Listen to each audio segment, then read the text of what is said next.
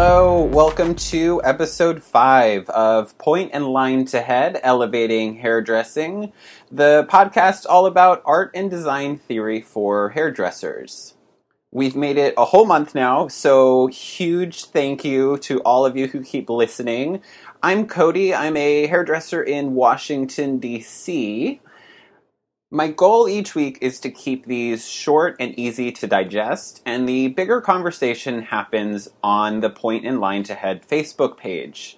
And the goal is to develop this culture of independent creative thinking for hairdressers.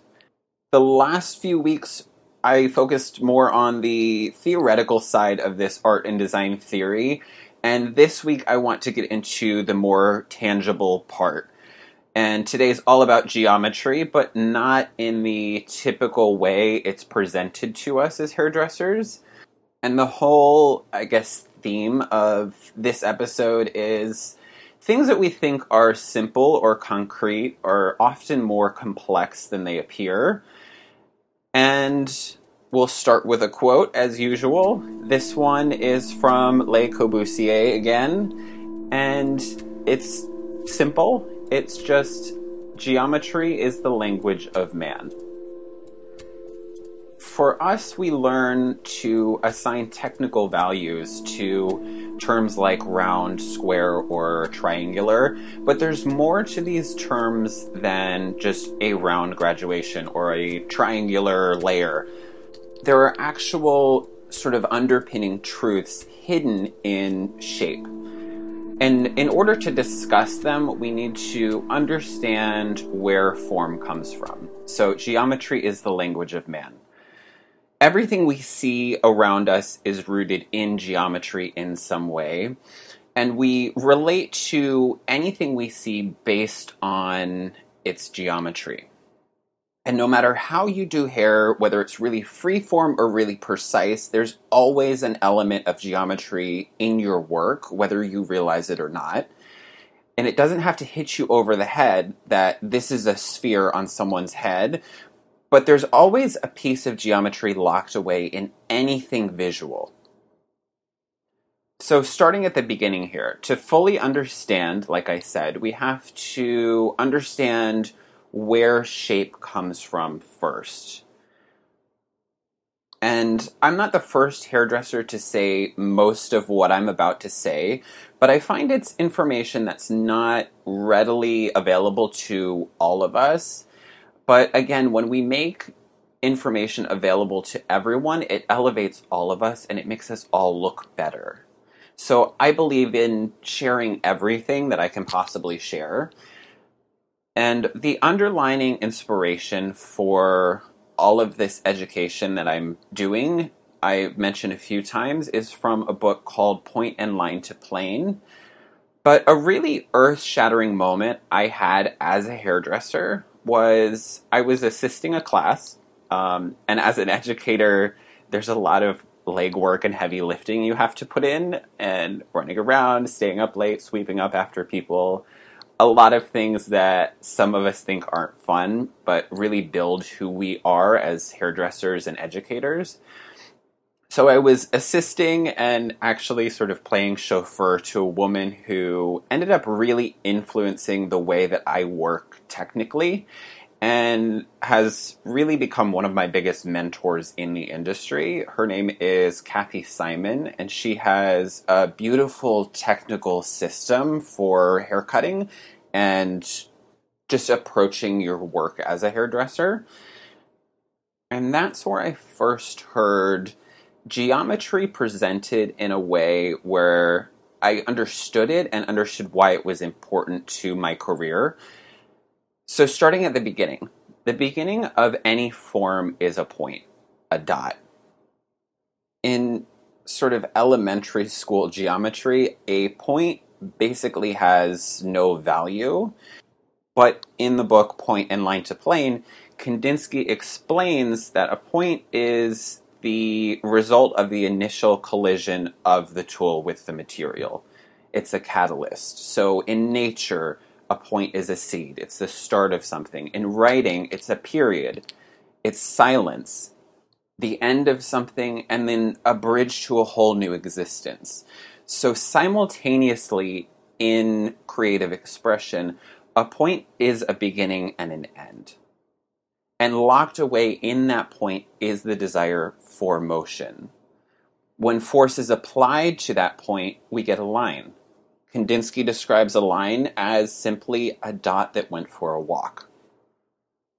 If we part hair, the comb touches the scalp and creates a parting. That's a line. We can all agree that that's a line, but it starts from somewhere, that initial collision, point and line.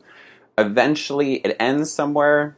That's another point. That's a whole nother geometry conversation. But you have a point, a line that stems from that point. Now, there are all sorts of directions and properties of lines, but the two primary kinds of lines are curved and linear.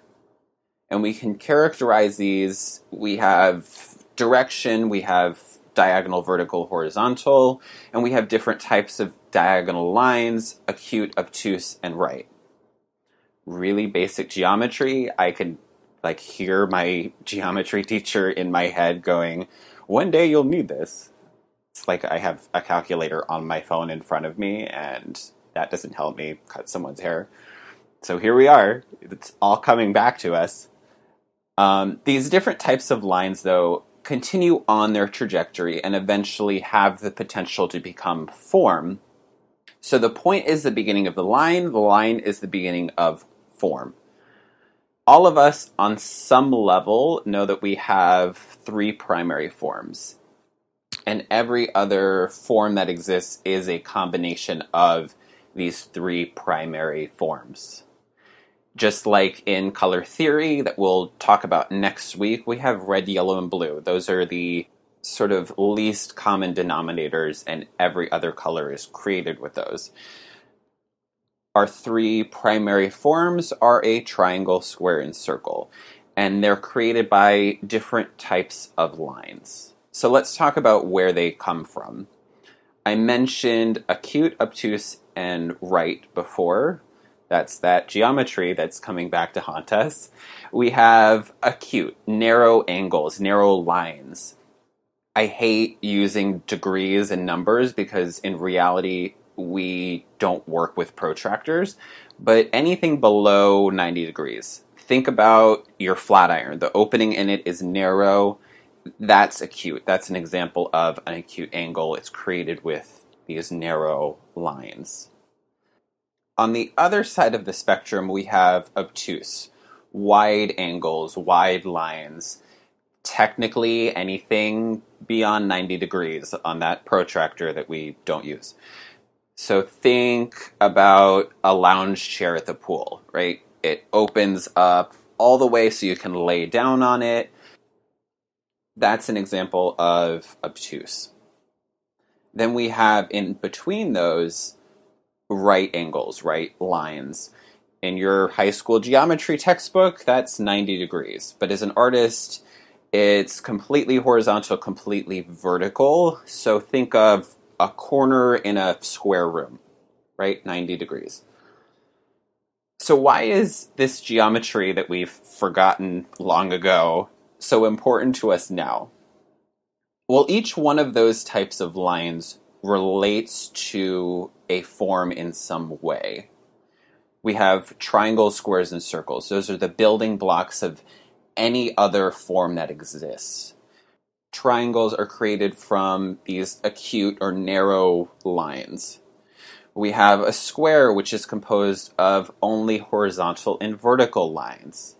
And then we have a circle, which is either created through those wide, obtuse angles, lines, that open fully and complete themselves, or when you have a curved line that exits that point and again completes itself back at the start. This is where those shapes that we know so well come from, and we create them in the exact same manner. If we think about them in the context of haircutting, and haircutting, I think, is the easiest way to think about this because it's the way a lot of us are trained, and it's a literal way of explaining it. I'm not going to say geometry only happens in haircutting, but it's an easy place to examine this concept. If we were to cut a square shape, something with corners, in order to maintain that square shape, your body position needs to really stay rigid, and we have to stay cognizant of creating those corners.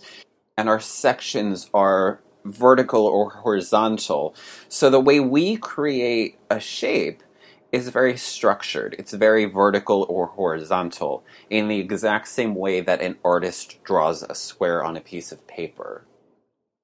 On the other side, if we want to create a round shape, we end up using sections that spin around the head, are curved, or they pivot off of one point on the head. And creating a rounded shape, our body position, we have to move around the head to control that rounded shape. And again, this is exactly how maybe a sculptor creates a rounded form.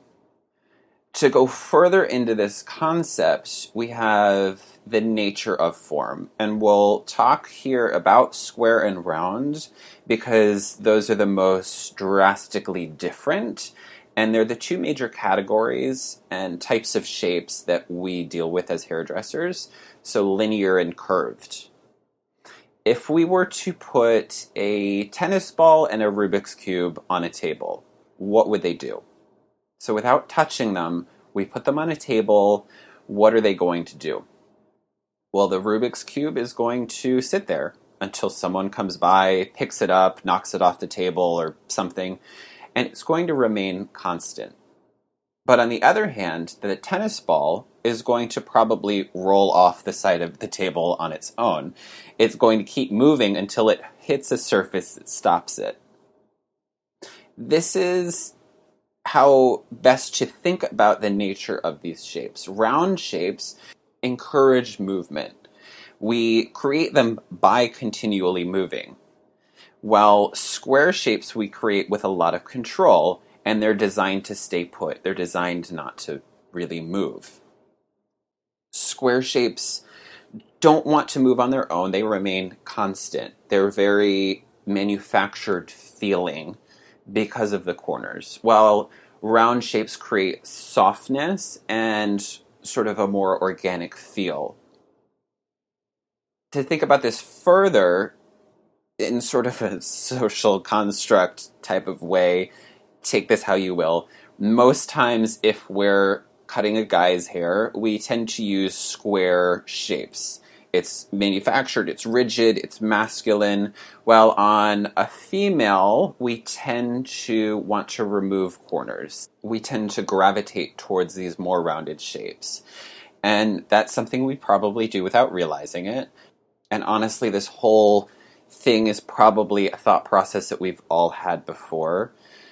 So round encourages movement, it's got an organic feel. Square is very rigid, very unmoving, unchanging.